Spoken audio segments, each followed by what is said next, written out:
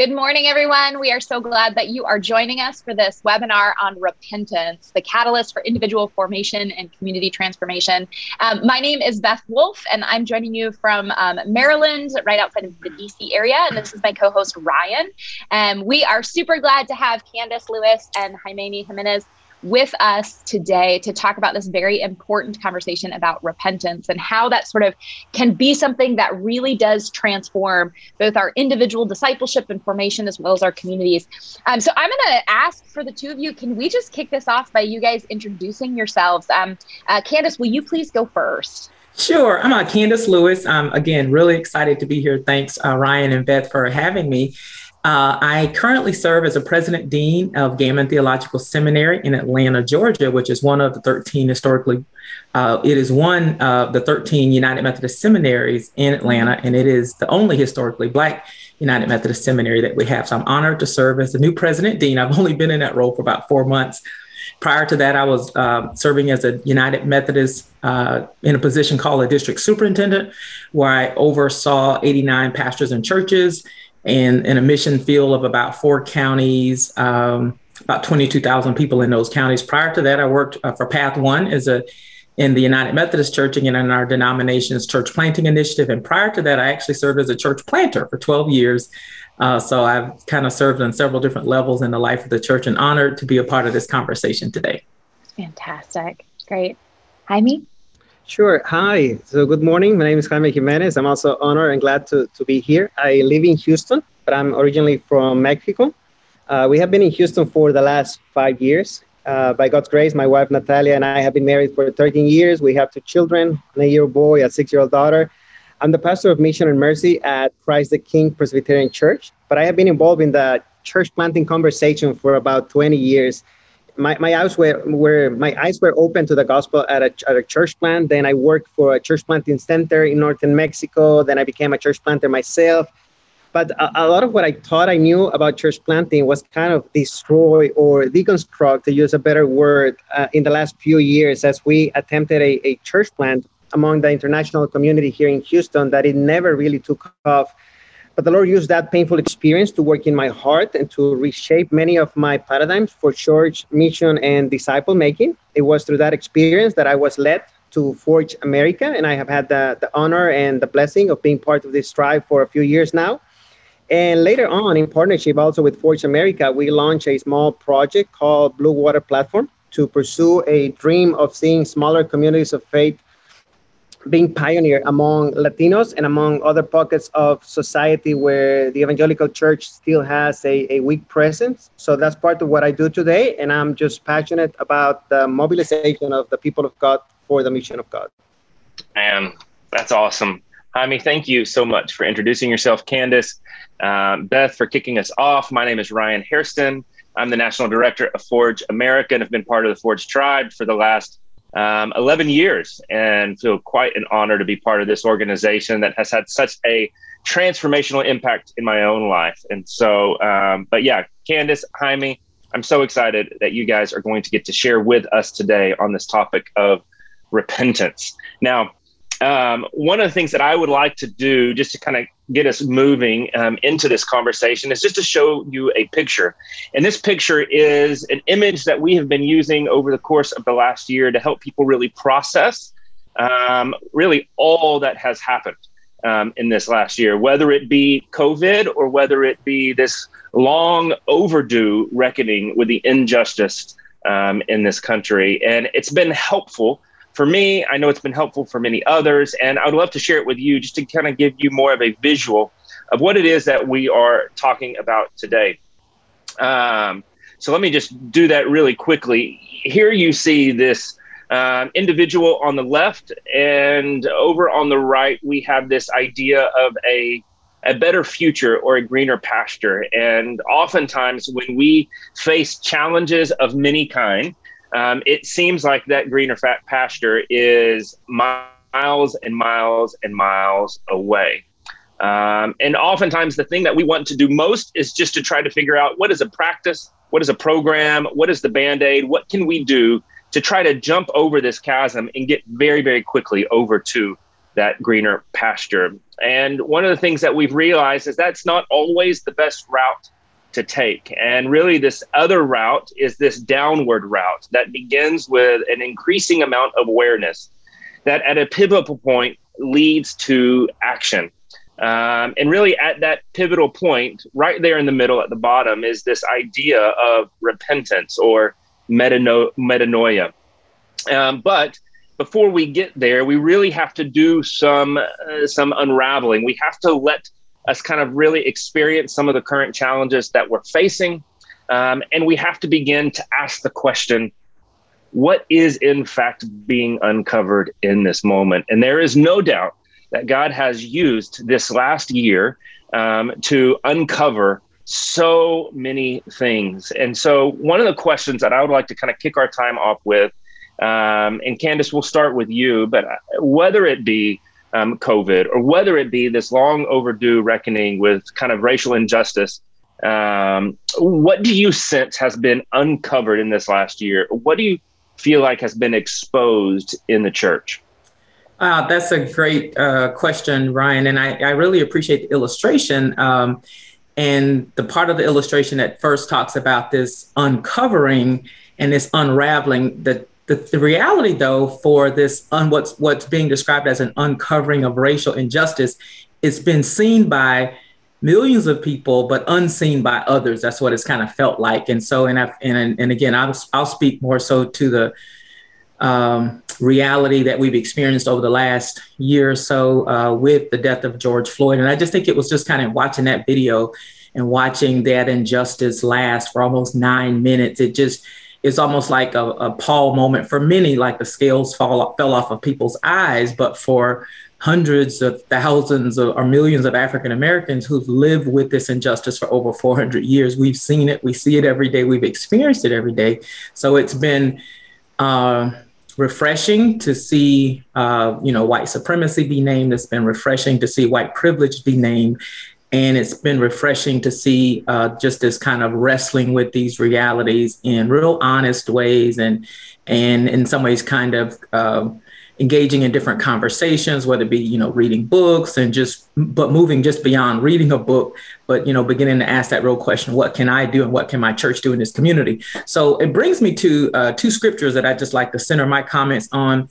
The first one comes from Matthew chapter 23, verse number 23, and I'm reading it from the New International Version. And it says, "Woe unto you, teachers of the law and Pharisees, you hypocrites." Not present company included, but anyway. All right, it says you give a tenth of your spices, your mint, your dill, and your cumin, but you have neglected the more important matters of the law, justice, mercy, and faithfulness. You have practiced the latter without neglecting the former. And so to me, I've seen this scripture really come to fulfillment, or just be a guy just really used the scripture to really illuminate what's really happening. So because what's been happening, it just feels like there's been a neglecting of things that have always mattered to God, but the church just can't focus on everything and all at one time, whatever rationale we have given. But it clearly says we focus on giving of our tithe and giving of our gifts and our efforts to God, but we've neglected matters that are weightier. And the three that are named in that scripture are justice, mercy, and faithfulness. And faithfulness, again, and we do faithfulness well, because faithfulness is those actions that we do because of our faith. So we go to church, we read scripture, we do in small groups. Those are things that we do in light of our faithfulness. Mercy, we do mercy ministries really well in the church too. We give to different missions and ministries. We go on mission trips. And so we do mercy well. Justice is not something that we've done well, but this is a season where God is revealing that, so we can begin to, again, repent and just begin to ask God to kind of lead us in a new direction where we can begin to do biblical justice well, which really involves kind of dealing with the systems and the root causes and addressing the root causes of injustice in our communities. And I think that's what this season has really been about, is exposing where things have been uncovered and now we see it. And so now the church gets a chance to kind of lean into it. Again, and the scripture from Micah reminds us that what does the Lord require of us? And this is not optional, friends. This is required of us to do justice, to love mercy, and to walk humbly with our God. And so I'm honored to be a part of this conversation. I'm honored to be able to come alongside of pastors who are asking a question like, hey, where do I begin? And that's the great question. So don't feel bad that you're just getting started on the journey, today is a good day to get started. Man. Oh gosh, Candace, thank you for sharing that. I mean, as you shared that, it made me kind of think back over the last year, and even this kind of this uncovering of, we often talk about the missional conversation, but it really uncovered in my own heart, in my own life, how narrow the missional conversation is. But it's primarily because of much of my white middle class culture. It's that it's easy to limit missional to neighboring and being a good neighbor and, being involved in the community. Well, oftentimes that's what, other cultures do best. And it doesn't always include justice, because honestly, I don't ever have to worry about it. And so it's been a great uncovering of how narrow oftentimes I've made the missional conversation. So I really appreciate you sharing that. So yeah, Jaime, what about you? I mean, you're in a different context. We're all in different contexts here, from Atlanta, Florida, Maryland, Texas. I'm in New York City. Jaime, your context, what have you seen? What has been uncovered in this last year? Right. Yeah. So I think, the racial struggle, I think, is a tough one for the last year. If from a broader sense, I think there's a lot that has been uncovered and still being uncovered, to be revealed by this pandemic. I mean, just think about it. About a year ago, we were talking about how to respond to an emergency crisis. I like to think of it as when you call a doctor's office and the answer machine says, if this is a life-threatening emergency, please hang up and dial 911. And that's exactly where we were 18 months ago. We were trying to respond out of an adrenaline rush. And in many ways, what we were trying to solve immediately was how to keep the programs running, the programs that have come to frame our understanding of church. I mean, before the pandemic, I will say that we were blind, at least many of us were blind, to how central the property, the programs, and the paid staff had become to our idea of church. And also how Sunday-centric we had become, to the point where our definition of church basically only worked when we were gathered as a community and not when we were scattered through the week. But the pandemic threw a curveball on us, because suddenly our property was closed, our programs were canceled, our paid staff had to stay at home. And then the weekly goal of providing a great experience on Sunday morning had to be moved online, which after a while, I'm sure you all agree, is not that exciting. So, I mean, perhaps with the risk of generalizing, I will say that churches that were defined by these elements and centered completely around Sunday worship or the Sunday gathering enter into an identity crisis. And of course, there have been many voices before the pandemic that have pointed out this defective understanding of the church that at its core has lost its identity as the missionary people of God. But the pandemic really helped us begin listening, to begin asking questions, even at a surface level, where there were things popping out here and there, and producing some interesting conversations. For example, the language of closing and reopening church. There's something weird about that. I mean, if you think about it, when did Jesus give us permission to close his church because there was a pandemic, But why did we have to use that language? Well, maybe because our most fundamental idea of church has actually been attached to the property and to the programs that were now canceled.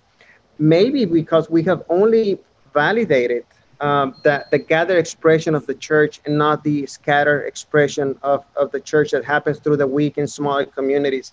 So to me, that marked the beginning of the pandemic. But at that point, I would say that our main focus was not to question our paradigms, was just trying to solve the immediate crisis and trying to move everything online. And I get it. I mean, in a sense, we all were overwhelmed. But then as the months went by and as the pandemic continued to unfold, and we came to grips with the fact that this was not a 1 month thing or a 2 month thing. And even as the pandemic keeps moving farther and farther away from us, there are deeper things that are being revealed and that will continue to be revealed. I think that in many ways, we are still in a dark tunnel and we are just beginning to see some of the effects of this pandemic. So to use again the metaphor of calling to a doctor's office, I think that it is similar to when you call the to make an appointment, and the next available appointment is in 8 weeks from today. But you still take it, and you still take it because you know there's something wrong in your body and you need to pay attention to it. So thank God you don't need an ambulance or a CPR right now, but you might eventually need it if you don't pay attention to the underlying issues that are going on in your body. And I think that that's the blessing, or could be the blessing of such a long pandemic, that we get to question our underlying assumptions and paradigms. If the pandemic had lasted for only like 2 months, we will have moved everything into Zoom and then back from Zoom. And I think that instead of questioning our paradigms or assumption, we will actually have reinforced them. And as Proverbs says, lean more into our own understanding. But such a pandemic and unrest is just squeezing us. So to give an example, perhaps before the pandemic, we believed that we were making strong disciples through Sunday school, let's say. And then Sunday school got canceled. So then we moved everything into Zoom. We solved the problem. But even then we began to think, our members have been in Sunday school maybe 5, maybe 10, maybe 15 years. I mean, shouldn't they be ready to take ownership of the mission and make disciples on their own and know how to react? Shouldn't the pandemic be like the best opportunity to graduation day, So similar questions began to bother us. But then after the excitement of going online and, using Zoom with a background kind of went away, and the tiredness and the hopelessness began to unravel, and the different types of physical, mental, emotional, spiritual crises began to arise, then we were forced to ask deeper questions and explore some of the underlying issues. So that's when we began to ask, well, is our disciple making actually working? Are we seeing more mature followers of Jesus joining him in his mission? And if not, where have we missed the way? Where did we miss Jesus? And I feel that in many ways, that's exactly where we are right now. And I'm sorry I'm going long here, but I will just do one more layer to what is being uncovered, because this has been a very long conversation. And it has a more positive note to it, because the fact that we have grown in our distaste from our previous mode of existence, it's an opportunity to dream with a better future, with a church that is stronger, that is healthier, that is tastier, more joyful, and a better taste and pointer to the kingdom of God. You see, even if the pandemic ends tomorrow, this pandemic is already a landmark event that will define our generation. But I'm assuming that we will survive the pandemic, and to continue with the doctor's appointment metaphor, it might be time to start thinking ahead and scheduling our annual physical exam, which, if you think about it, is not a corrective visit, but a preventive visit, because we want to make sure that we are paying attention to the indicators of what healthy means. And I think that the pandemic has revealed, and it's revealing both things, the sense of crisis and the underlying assumptions that we need to turn away from, and then the opportunity to walk towards a better future of a church that is growing in every way into him who is the head, into Christ, as Paul says in Ephesians chapter 4. Amen. Amen. Yeah. That was great. Now, for those of you who are just joining us, we wanted to say welcome. We are here with Jaime Jimenez and Candace Lewis. Both of them have had various positions helping with church planting, and we're super, super glad that they're a part of this missional conversation.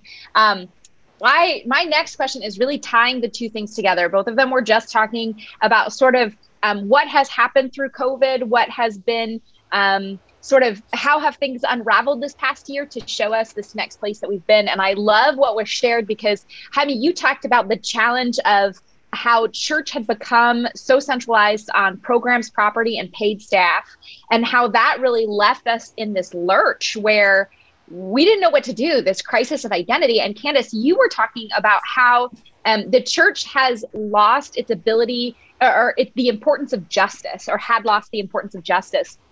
So with what has happened this past year, there was sort of this renewed recognition, although that there have been millions of people who have known it all along and known the justice that was, the injustice that was happening and the justice that was needed to be fought for. There's lots of people who are just getting started.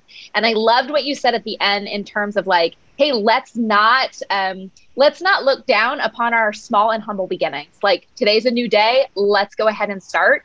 And this is sort of what this needs to look like. So I love how those two things really do tie together. And so Candace, Ryan was telling me that you guys had a conversation before this webinar where he had asked the question like, hey, where have we missed Jesus? And you sort of stopped him and you said, no, that's the wrong question. The better question is, where is Jesus inviting us to move away from and to move towards? Can you talk a little bit more about that? Because I thought that was excellent.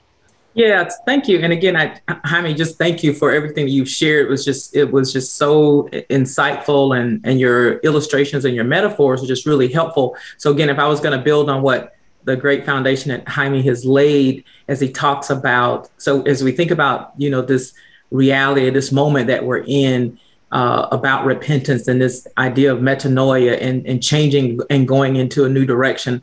In Ryan and I's conversation, for me, I believe that God is inviting us to, and really trying to empower the church leaders individually and the church collectively, even in response to its community, to our communities where our churches have already been planted, is that, again, we can start again today. You can start something new today. You don't have, even though you might not have done things this way before, but it's just this reality as Jaime was talking about it. And it's such an invitation for us not to get stuck, right? And not to allow pride to kind of blind us as if we don't have something new that God is showing us, or if we don't have something new that God is inviting us to. We can acknowledge that our assumptions have lived for a season. Everything is for a time and for a season. So the assumptions that the church was built on from the 80s to 2021, it worked for that season, but now God is really inviting us into a new season. Scripture says, remember not the former things, don't consider the things of old, because I'm going to do a new thing. Now it's going to spring forth, shall you not perceive it? And that perceiving, I believe, that is what God is inviting church leaders to lean into now. But repentance is a part of that. Is to say like, hey, I need to just stop and not continue to go in the direction that I was going into before. God is inviting me into something new. And let me just admit that I don't know what that looks like. God, I'm sorry. I don't already know it. I don't already see it, but I'm going to just pause so I can, go in a new direction. And I think that's just the invitation. And I think it's more of an invitation than this condemnation that everything you've been doing is wrong and bad. I don't think that's what the Spirit is saying to us, but it's this invitation that says, but today you can stop, you can evaluate, you can acknowledge what is being uncovered and revealed to us, and you can repent, and we can move into a new direction. So I think it's a bigger message of invitation at this moment. And that's just the way I feel like God is helping to shape it for me and for the people that I'm, being able to share with. I love that, Candace. That's really helpful. And immediately my mind draws to those very first words of Jesus in the Gospel of Mark. And, repent. The kingdom of God is at hand. It's not so much looking back, but look ahead. And where is God inviting us to in this next season? And for those that are joining us, as Beth shared, one of the things that I tried to do at the beginning was just to share an image of a lot of the conversation that we're having today. It's been a good visual representation for me. And for many others that I've come across. And this will not only serve as a visual representation for today, but even for our next 4 or 5 webinars after this one. And let me just share that with you again. And then I'll pose another question to you, Candace. Oftentimes, as Jaime and as Candace has shared, we have really experienced a lot of challenges over the course of this last year. Things have felt at many different times like they are unraveling. And I love the illustration, Jaime, that you shared.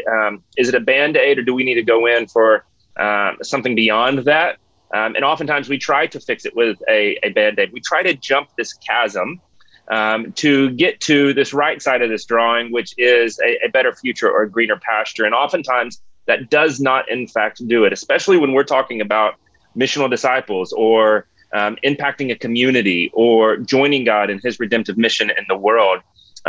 What really the pathway kind of is for us going forward is this downward pathway where we not only feel the unraveling, but we do ask God, what have you uncovered in this season? And Jaime and Candace shared so eloquently some of those things that they have seen in their context. And now we get to this place of unlearning. And as you see at the bottom, it goes from awareness to action. And so we're kind of growing in awareness. And then we hit this point.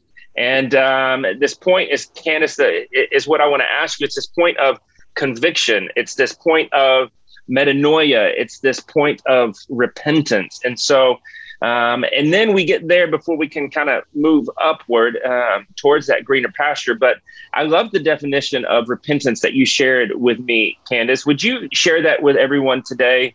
And then would you mind just explaining a bit? Yeah, of course. And in a pre-conversation, you always wish you could have stated it exactly like you stated it before. I know, right? Right. But here's the thing. So, and again, still thinking about this and preparing for the conversation today, I think a couple of different things about this moment of repentance and this conviction that God is really impressing upon us in this moment and in this season. And it's a conviction about justice or how we have responded to injustice. It is a conviction about the church and the core, beliefs of the church and the core function of the church. Is the church being the church that Christ died to redeem? And it is the church being today the church that the world even needs us to be, to really bring light and salt into the world. Actually, the thought that I had is that, again, we can't allow our pride in all that God's already allowed us to accomplish. We can't allow ourselves to be blinded in this moment. We have to just allow that honest conviction to come upon us and acknowledge that God is inviting us to go in a new direction, and just take courage and admit that I don't know this new direction that God is inviting me to, but I can see the signs all over that this is a new direction that God is inviting me to. And one initial thought I had, Ryan, was this reality that, and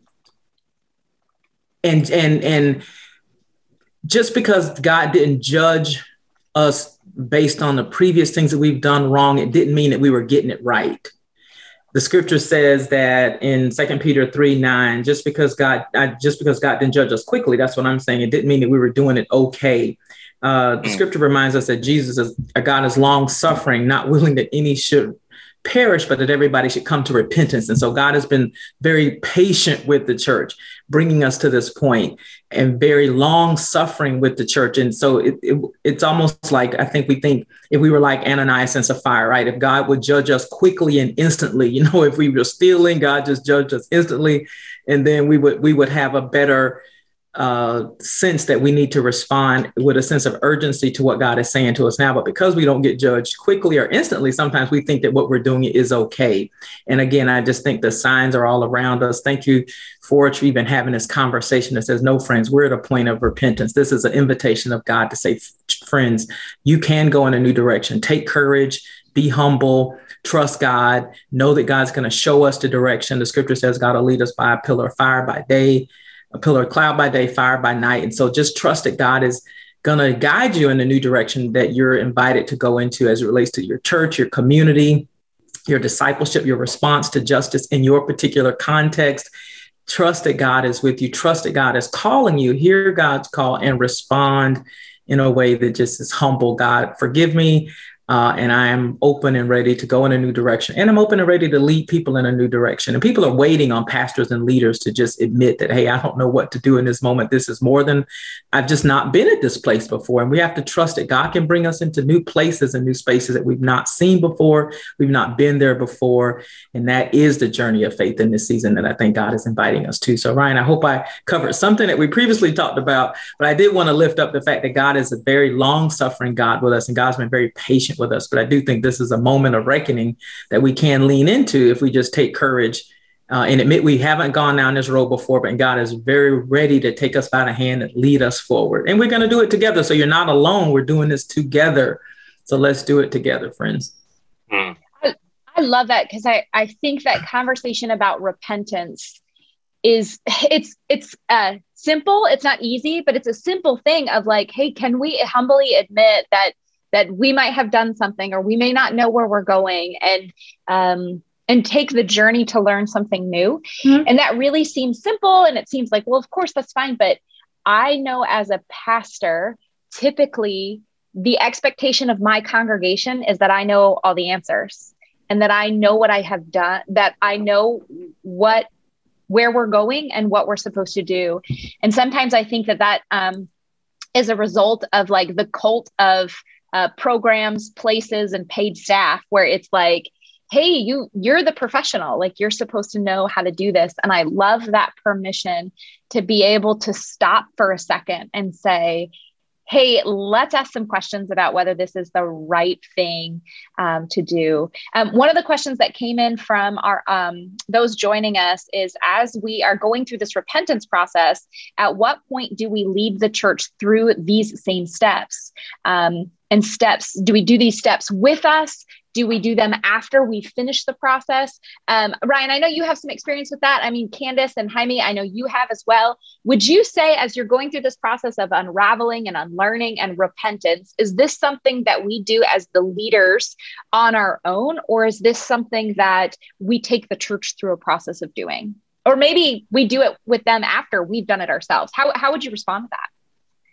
Golly, great question here, Beth, and great question by one of the folks here joining us today. I do think I think this is a journey, and I think this is a process that's not just a one-time process. It's not just simply for the big issues. I have found that not only have I done this as I've wrestled with large issues within the context of church over the course of the last year, but I have come to my own understanding of doing it with all the little things as well. Mm-hmm. Now, the extensiveness of this may not necessarily be done within every situation. But I do think it is incredibly helpful to take this learning pathway or this learning journey, at least downward, until we get to the right side and up. And again, we'll talk through the right side and the up.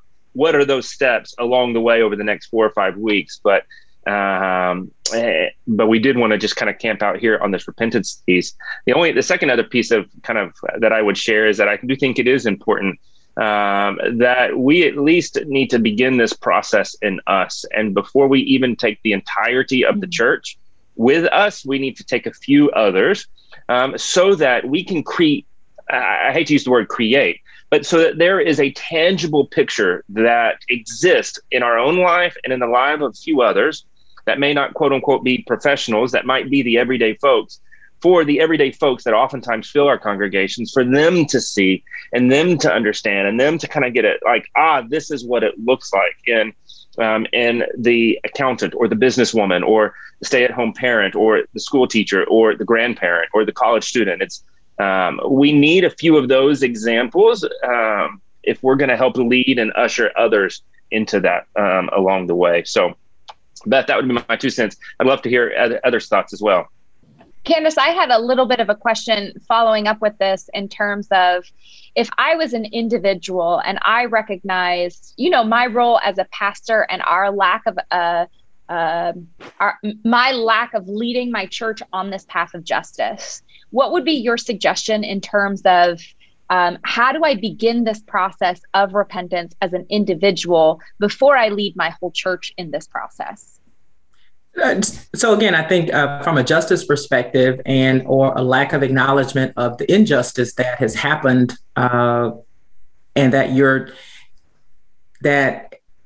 I think one of the realities too with the justice and the injustice piece, I think in this generation, we're inviting people to engage in the dealing with the injustices and creating a more just and whole and society for everybody to live in, so our children and our children's children can have a better future. Because when you talk about dealing with the impacts of slavery, that was 400 years ago. And some people can very callously say like, oh, that's just in the past. I didn't create it, so I don't have any responsibility in dealing with it. Well, history has shown that many have benefited and have privileges today that came from that time. But so we're inviting people to move into this season, not out of a sense of guilt, but out of a sense of accepting responsibility that says, hey, I might not have been the immediate cause of this injustice, but I want to be a part of God's healing of this injustice. I want to be a part of God's reconciliation of this time.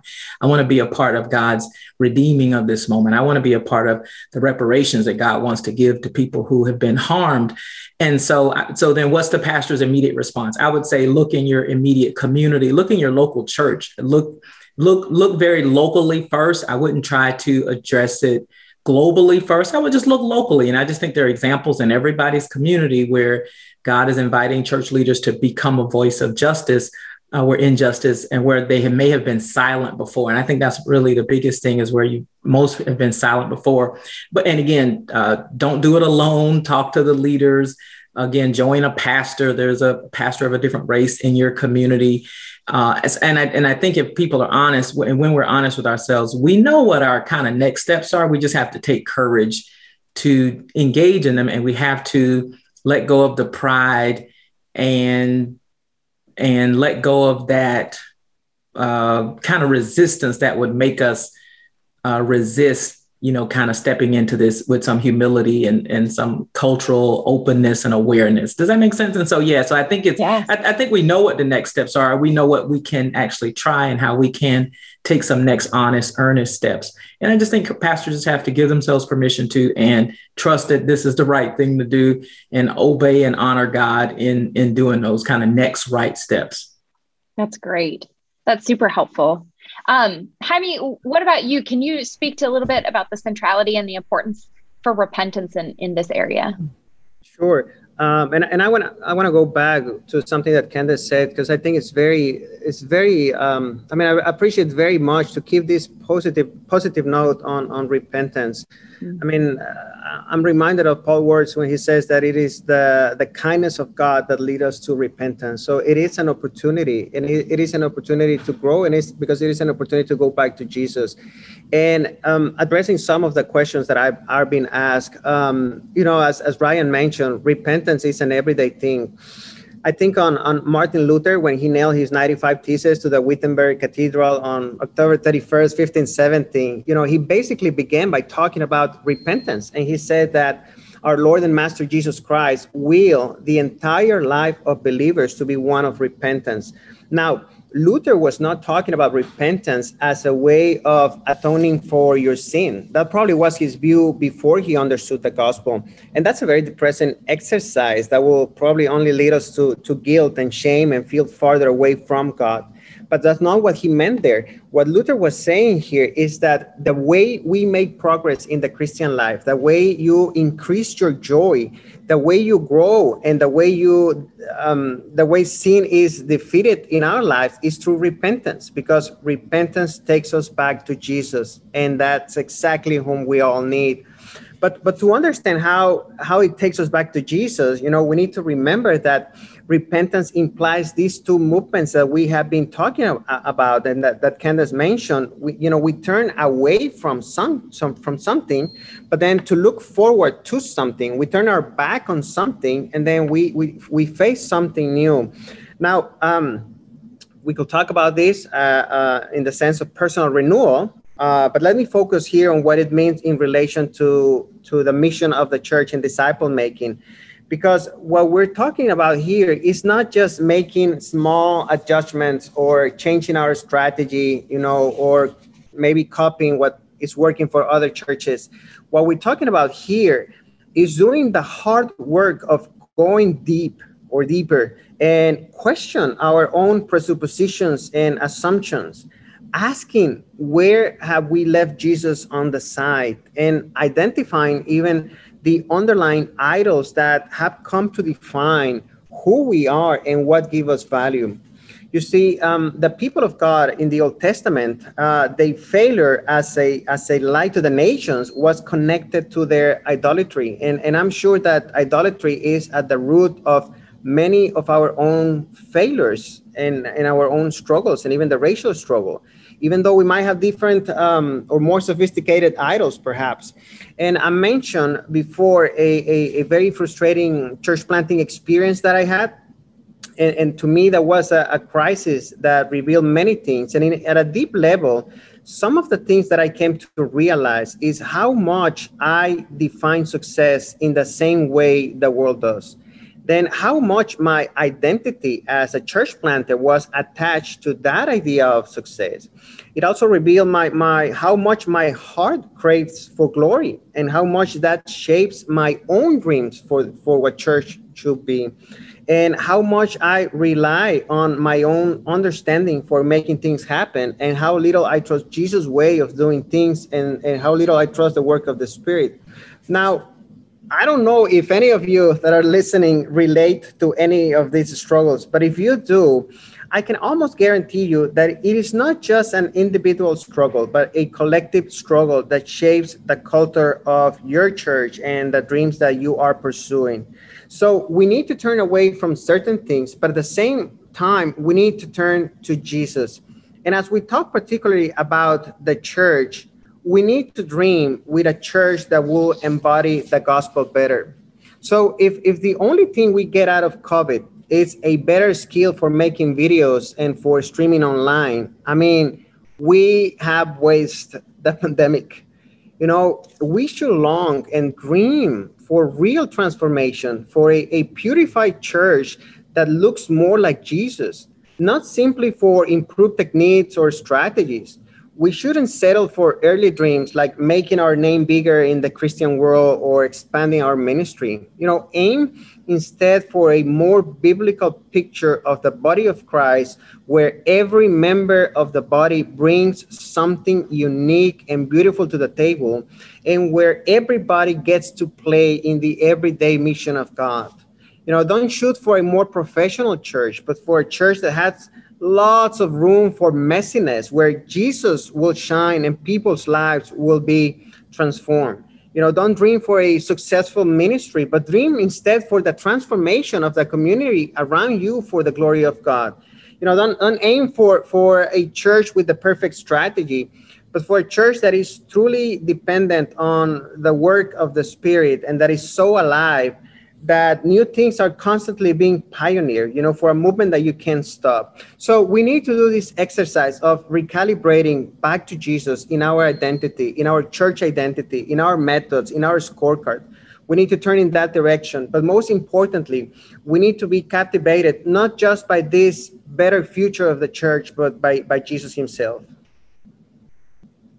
Man, I love that whole idea of being captivated by Jesus and turning away from whatever it is the idol was back to Jesus. I have a good friend of mine, Drew Thurman, who talks about that there is a church planting monster in all of us that is constantly looking for these particular metrics and this sort of validation. And it's difficult because every day we have to repent of that particular thing and those metrics and trying to feed that church planting monster to turn towards Jesus, towards the real things that he's calling us to, like justice. And justice sometimes doesn't grow things quickly. And so there's just this reality of like, no, what is God really calling us to turn away from those things that look so shiny and so appealing that the world validates, and instead towards Jesus, towards our call and mission of justice and mercy and compassion. And I love that. And it's tricky because sometimes, another friend of mine recently said that, like, when you look for justice and the things of God, it's like planting cherry trees. And when you plant cherry trees, you don't see anything for 5 to 7 years. You just keep digging and you keep fertilizing and you keep watering. And yet when you plant corn, you get it within a matter of months. And so corn planting is so exciting. It's got these big stalks and you can immediately eat it. And so sometimes it's easy to go after that. But what God is truly calling us to is this long-term cherry tree, justice-oriented, world-changing, Jesus-following culture. And I love this conversation because for me, it's invigorating and inspiring me to continue after what God is really calling us to. Beth, that's good. I appreciate that you picked up on the metric point. And Jaime, I like that you mentioned that and this idea of this church planting monster. I mean, I know over the course of the last year, one of the things that I feel like has continued to been uncovered, but a call to repentance is this idea of continuing to live smaller and more narrow and to go deeper. But me living really well within 2 or 3 blocks in my New York City neighborhood and not trying to reach all of New York City doesn't quite get the numbers, so to speak, that trying to round up all the Christians across the city does. It's long, it's an investment of time, energy, resource, and it's slow going. But at the same time, I've also come to realize there's a reason. It's life-giving. You know, it's to be able to go deep and have true relationships with people. So that metric thing is a really, really important thing to rethink what's really important to us, because it is a reflection of the culture. And so the other thing that that you mentioned, Jaime, that I just kind of wanted to respond. It made me think of a book that I'm reading now. It's a business book. It's called Think Again by a guy named Adam Grant. And he's written a few other books. I think the book before this was called Originals. And it was a really great book as well. Not a Christian book, a business book, but he challenges this idea of us kind of being set in stone in all of our understandings. And he says this, and I think this will be put in the chat field, but he just simply says, when people reflect on what it takes to be mentally fit, the first idea that comes to mind is usually intelligence. The smarter you are, the more complex the problems you can solve, and the faster you can solve them. Intelligence, though, is traditionally viewed as the ability to think and learn. Yet in a turbulent world, there's another set of cognitive skills that might matter even more. It is the ability to rethink, and it is the ability to unlearn. And I just found that so profound. And I think the implications for us as a church is so profound. We are operating. I love how Alan Hirsch says it. We are trying to operate the New York City subway with a map of the London Tube, so to speak. It's that we are trying to do church in a new era with a church that was designed in a type of church that was designed 1,500 years ago. It might be time to turn back to Jesus and to rethink what it means to be the good news people of Jesus in the places that we find ourselves. And that will and should look differently depending upon the context, which only heightens the ability to think like a missionary, to think like a missional disciple. And so another great resource that I've come across and have read on this idea of unlearning and rethinking is a book by Alan Hirsch himself and Mark Nelson called Reformation, and it's a great read too. I want to kind of we've kind of talked about this idea of repentance and metanoia, and there is this point, and it's kind of this central point of, are we going to move to just simply being aware to a point of action? Are we going to just say, that's great, that's great, that's great, that's great, and to refer to kind of the image that we've been using? Are we just going to keep awareness, or are we going to, in fact, move towards action at that central point? And so I would like to ask the question to Jaime and to Candace as well. After we've been made aware, there's now this call to rethink and wrestle. So what would your encouragement be to pastors and planters? What is our next action step? So I would say, again, around the issue of justice. So the work of justice is not done alone. So don't assume that your church can tackle the injustices in your community by yourself. You don't have to do this alone. Chances are, whatever community that you're in, there are already organizations that have been doing the work of justice, and they would welcome you joining them, not to be the savior of them, not to try to lead them in a new direction, but to come in first with humility, to come in listening, to come in being prayerful and asking God to continue to reveal to you how can you be a part of the work of healing your community? How can you be a part of the work of seeing your community restored, seeing justice restored and renewed in your community? The scripture in Amos reminds us that God wants to see justice roll down like water and righteousness like a mighty stream. And you can be a part of just that, this rolling down of justice and this righteousness coming to a community in missional ways that are going to be transformative. And so I would just encourage you to look in your community to see what's already happening, see who you can join, what organization can you join, what pastor can you join, what leader can you join in the work of justice and in the work of dismantling racism and doing the work of becoming an anti-racist context and community. Again, everybody's recommended good books. I certainly would recommend Ibram Kendi's book, How to Be an Anti-Racist, Jamar Tisby's book on racial justice, and Dismantling Racism are a couple of books, and I can also send some other books and opportunities. and just engage it with honesty, with humility, with some openness, and be okay. You're going to get it wrong. You're going to make mistakes. And so don't put this kind of pressure on yourself that just says you got to get this right. No, we don't. God's going to show us what to do. And so it's okay that you don't know what to do, but just kind of going in with this openness and honesty to make mistakes, learn as you go. Be accountable to. I think that's the other thing you want to find somebody is that you can be accountable with. Just personally in this season too, it's been really, really tough for me as a African-American woman leading in the church.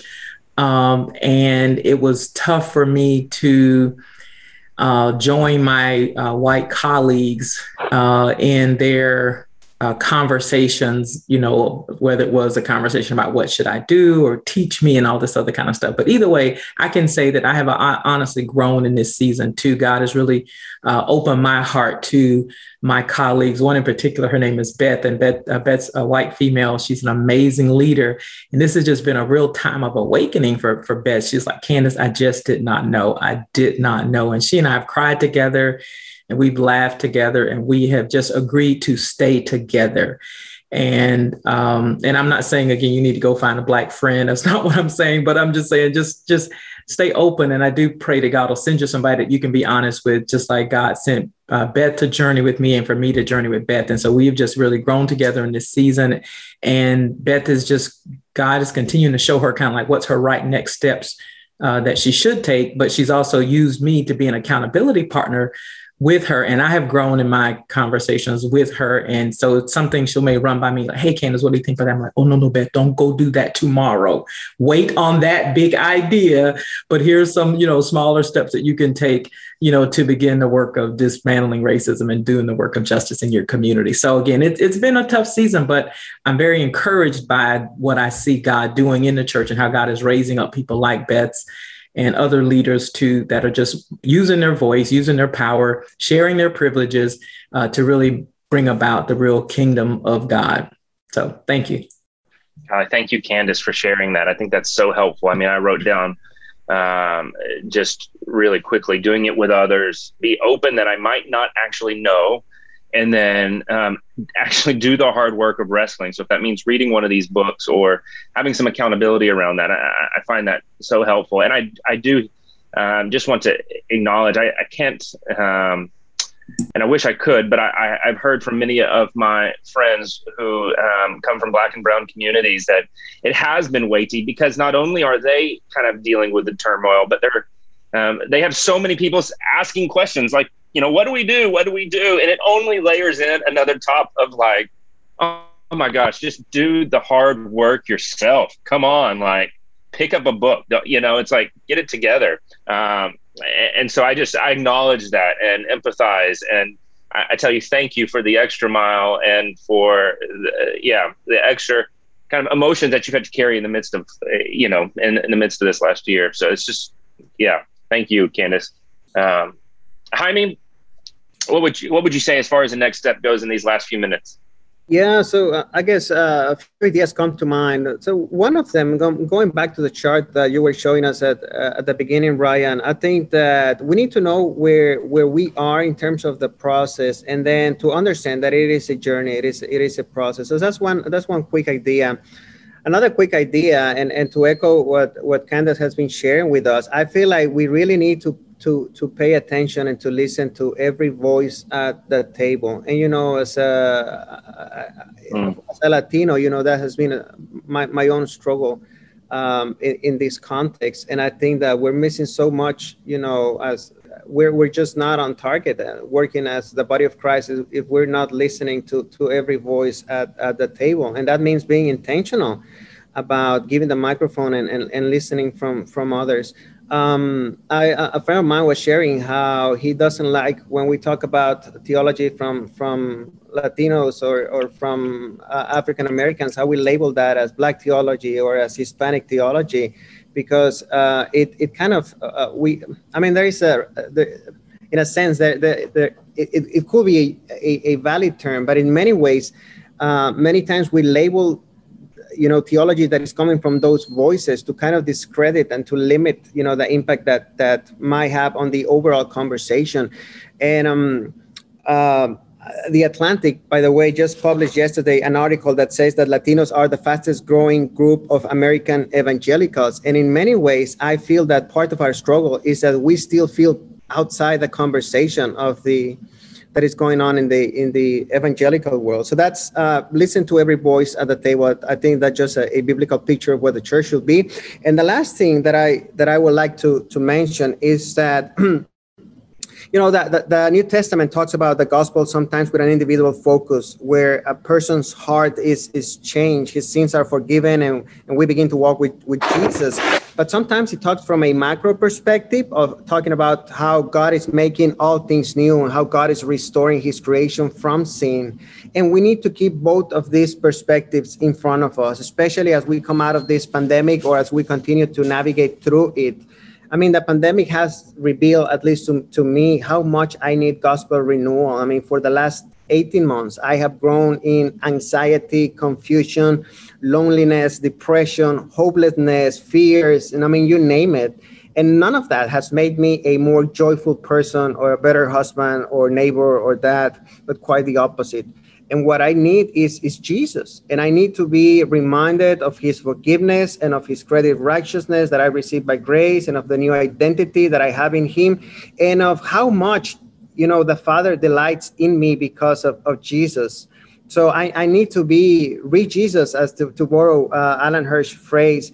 And as the body of Christ, we need that, not just that individual gospel renewal, but we also need this other cosmic perspective gospel renewal, where we are reminded that this pandemic doesn't reign, our God reigns, there is a better future, and keep that positive perspective that Candace was talking about.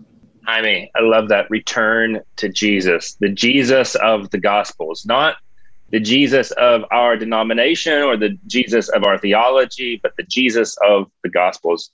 Thank you, Jaime, for sharing those words with us. In fact, I'm thinking, man, I need to pick up a gospel again and just start reading through it over and over and over. So thank you, Jaime, for that. Hey, I just want to make a quick little comment here, and then Beth is going to close us. Just want to say again, thank you all for being part of this.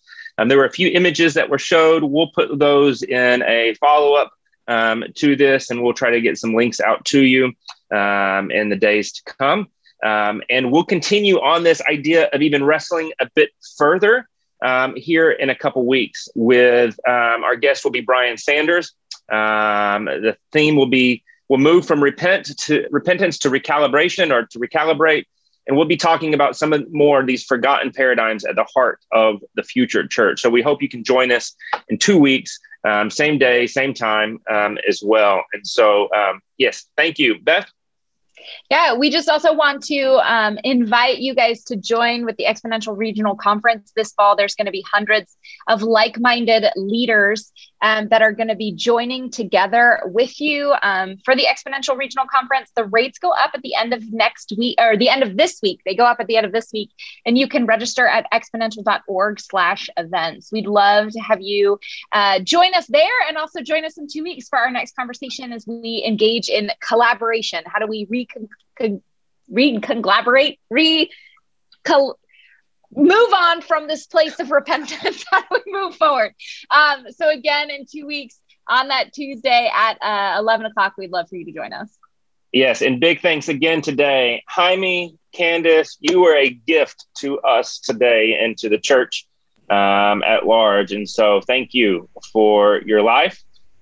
Thank you for your leadership. And we just say God's grace and blessing upon you. And thank you that you are a gift, not only to all of us, but we know that you are a gift to him. So thank you. Thank you, Exponential, for allowing Forge to be part of this webinar today. We'll see you in 2 weeks. Blessings on you all. Thank you.